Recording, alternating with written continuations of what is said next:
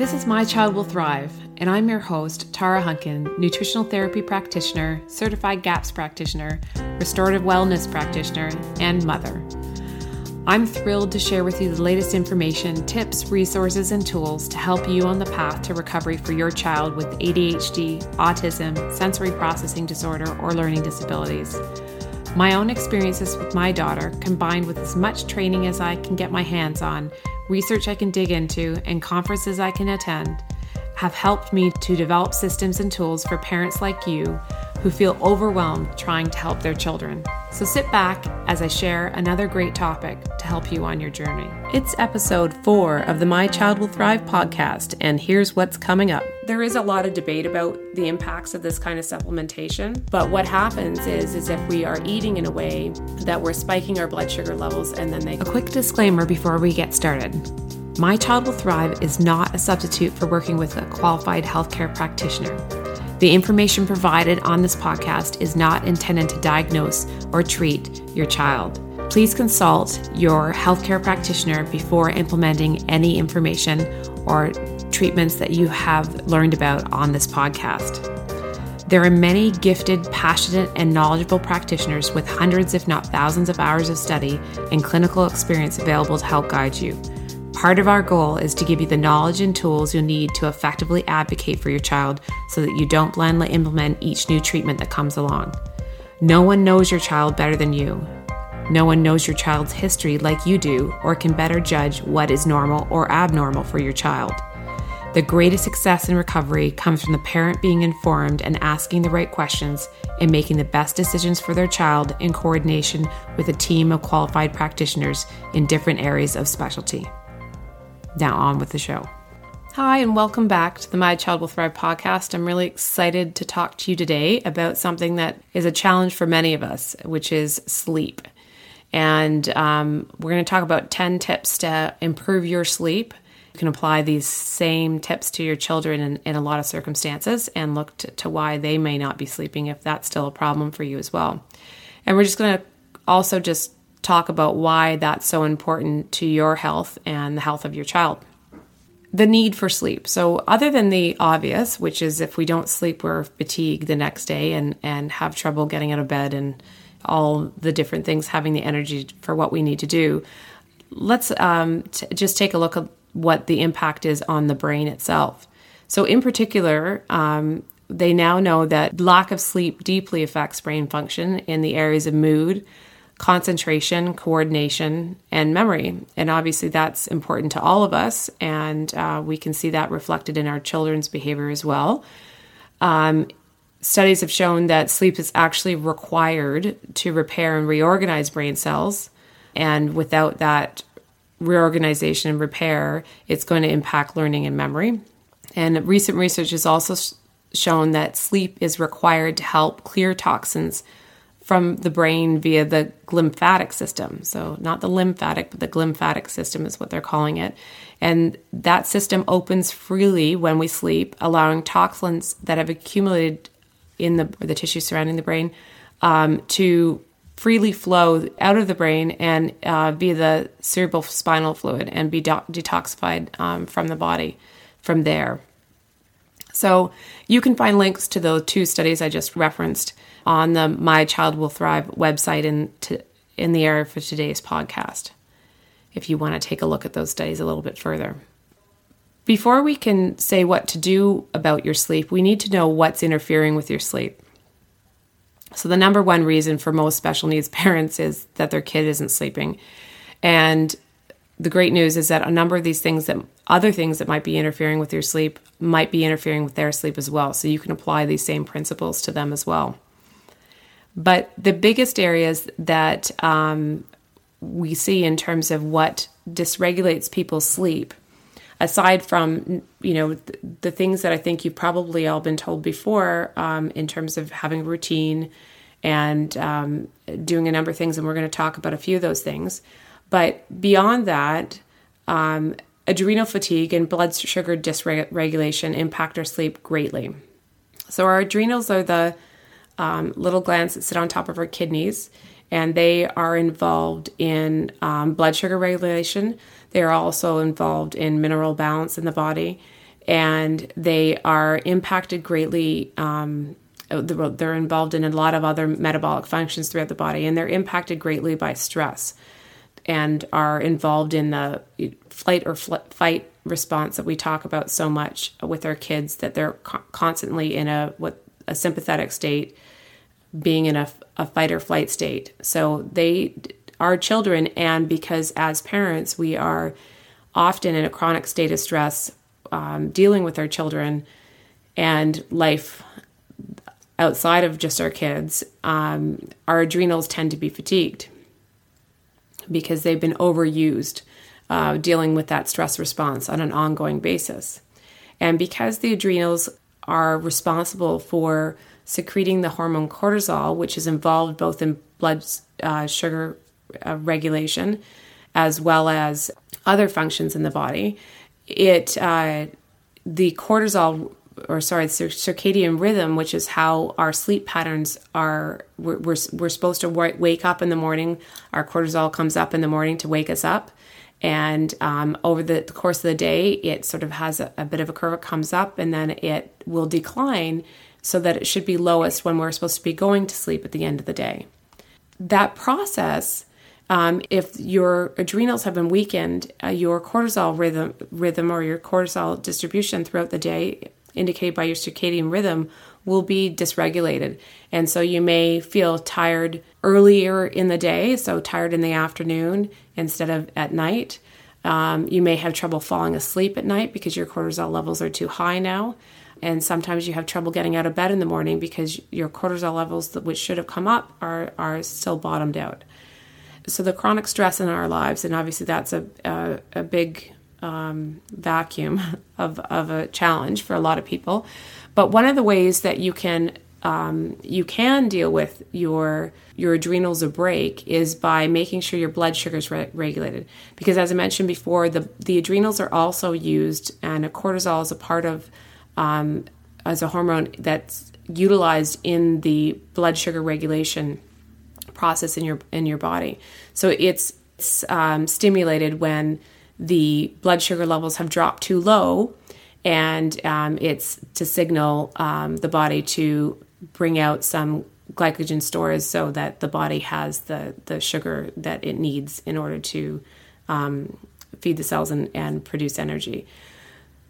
But what happens is if we are eating in a way that we're spiking our blood sugar levels and then they come crashing back down and then they go back up and they go back down, it adds to the fatigue of the adrenal system glands. So if you address blood sugar dysregulation by eating differently and making sure you're digesting properly, it can go a long way to helping you repair your adrenals and also then move towards repairing your circadian rhythm, and in turn getting better sleep patterns in place for you. So a lot of people that are suffering from them actually wake up in the middle of the night because their blood sugar has dropped in the middle of the night. If you have middle of the night wakings, you can relate to this. Your blood sugar's dropped, and so your cortisol levels come up, and then you are awake, because that's the other role of the cortisol hormone, is to wake you up. And in this case, it's sometimes if someone has something, a little snack, then they can go back to sleep, but often not. So in the end, we have to figure out what to do about all this. So aside from those things, I've got 10 strategies that you can use to improve your sleep, and you can try a few of these things on the list, or all of them. And what I would do also is look to see if some of these things may also be affecting your child, and if you can make changes in their routines and habits in order to help them as well. So one of the most common suggestions these days is to limit screen time. So in front of computers and iPhones, iPods, and the like, and TVs before bedtime for at least a half an hour. Now, a lot of people find this very hard to do, and there fortunately are a number of things you can do now. There are apps you can put on your phone, and certain phones have the ability to block some of the blue light. They have filters. You can put screens on your computers, Or if you don't mind how you look, you can get a pair of blue light blocking glasses. They kind of look like an orange, sportswear glass that you can pair of glasses that you can put on, and then you can use the devices if you need to. The blue light is a problem because it actually impacts those circadian rhythms. It triggers your brain to think that it's actually daylight hours and can cause a change in the response in the body. So you want to stay away from blue light as best you can for at least a half an hour, but ideally an hour before you want to try to go to sleep. So in terms of the blood sugar regulation or dysregulation, a good idea is to have a very small snack before you go to bed. And ideally it contains healthy fat and that's easy to digest and minimal carbs, but it can have a little bit of carbs as well. And usually what I recommend is a tablespoon of coconut oil mixed with a touch of raw honey or maple syrup, if that's your preference. And what this does, coconut oil is easy to digest. It doesn't require bile from the gallbladder. So typically it's very well tolerated. It's going to give you longer lasting energy and sustain your blood sugar levels for longer. If you have trouble falling asleep, an Epsom salt bath with a touch of lavender essential oil is great for both you or your child. You get many different benefits from having an Epsom salt bath, not just the magnesium sulfate that will help you relax, but also can support the detoxification system, in particular the sulfation part of the methylation cycle. Chamomile tea is a great herbal relaxant.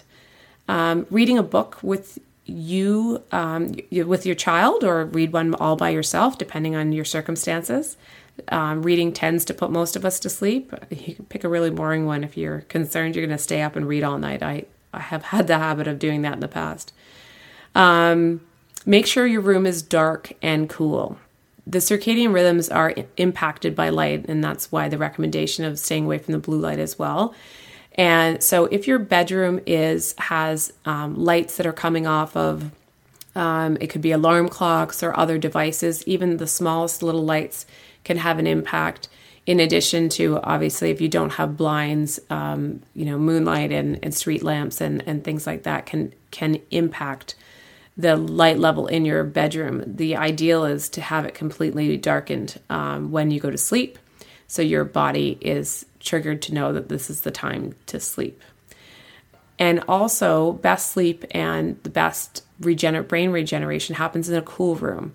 I hate even saying this because, to be honest, I like to be nice and cozy when I sleep, but the science shows that a cool room is best for repair and regeneration overnight. The next recommendation is to plan out your tomorrow tonight. So a lot of people have trouble falling asleep because they are thinking about the million things they need to do the next day.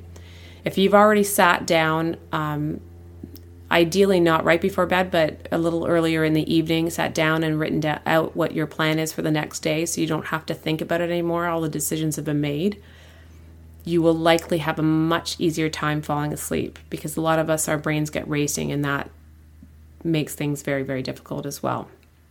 Another thing that can be very helpful is to talk to your practitioner about taking an adrenal adaptogen. So adaptogenic herbs are ones that do exactly that. They adapt up or down depending on if you are overstimulated, the particular system. In this case, the adrenal system is hyperactive or hypoactive, and you need it to be given a kick in the pants, or you need it to dial it back. And they are pretty miraculous in terms of how they work, and they are non-dependent type of supplement. So you can take them or leave them, and it won't, if you take them and they're helping you, that's fantastic, but you don't need to continue to take them necessarily to have them help you. So you can take them here and there when you feel necessary. And that will help support your adrenals and normalize your cortisol outputs during the day. So this is something to talk to your practitioner about for both yourself and your child if you feel that they are struggling from chronic stress, which most of them are, be it emotional or physical stress. The other thing to talk to your practitioner about is supplementing with B vitamins. The B vitamins tend to get eaten up very, very quickly with blood sugar dysregulation. So if you're supporting that process by making sure that sufficient amounts of the B vitamins are there for the process, and then left over for other functions in the body, that is essential to supporting your adrenals and your sleep patterns. Now, the one suggestion I would make, though, is that B vitamins are very energizing. So I generally don't recommend anyone take them after lunchtime. So if you've missed a dose, you just take them in the morning the next day. Otherwise, you may end up being up much later than you want to be. And lastly, some practitioners find that supplementing with melatonin is a helpful intervention for parents and their children. There is a lot of debate about the impacts of this kind of supplementation. So what I suggest is you do your research, speak with your practitioner, and use it as a Band-Aid approach while you work on the underlying dysregulation of yours or your child's adrenals and circadian rhythms, and not necessarily look to it as a long-term solution. Like I said, many parents find it's very helpful for their children, and because sleep is so important, a lot of practitioners do recommend it because the kids need to sleep in order to heal, and their parents need to sleep in order to be able to continue to care for them and look after themselves. So it can be a very effective Band-Aid in some circumstances, but you need to look at what the long-term and the underlying causes are in order to get them to produce their own melatonin. And I should probably take a step back. Melatonin is a hormone involved in sleep production. So that is why it's often a good intervention. In a nutshell, what we've talked about today is that sleep is essential to your health and to your child's recovery. We want to take it very, very seriously. Sleep is required for the repair and the reorganization of the brain. And unfortunately, lack of sleep impacts your adrenals and in turn will impact your thyroid and overall metabolism. So we want to make sure that we are getting our sleep. And many strategies that will work for you will also work for your child. So take this information and see if it also applies to your child and can help them move forward. What I've done for today, so that you don't have to worry about having notes, is I've created a Good Sleep Now cheat sheet that will summarize all of these and likely a few more suggestions. And you'll be able to find that over on the mychildwillthrive.com website under today's podcast number 4. So that's a wrap. Thanks for joining me this week on My Child Will Thrive. I'm so passionate about giving you the tools and information you need to help your child recover. And as they say, it takes a village, so join us in the My Child Will Thrive Village Facebook group, where you can meet like-minded parents and stay up to date on everything we have going on at My Child Will Thrive. This is Tara Hunkin, and I'll catch you on the next podcast or over at mychildwillthrive.com.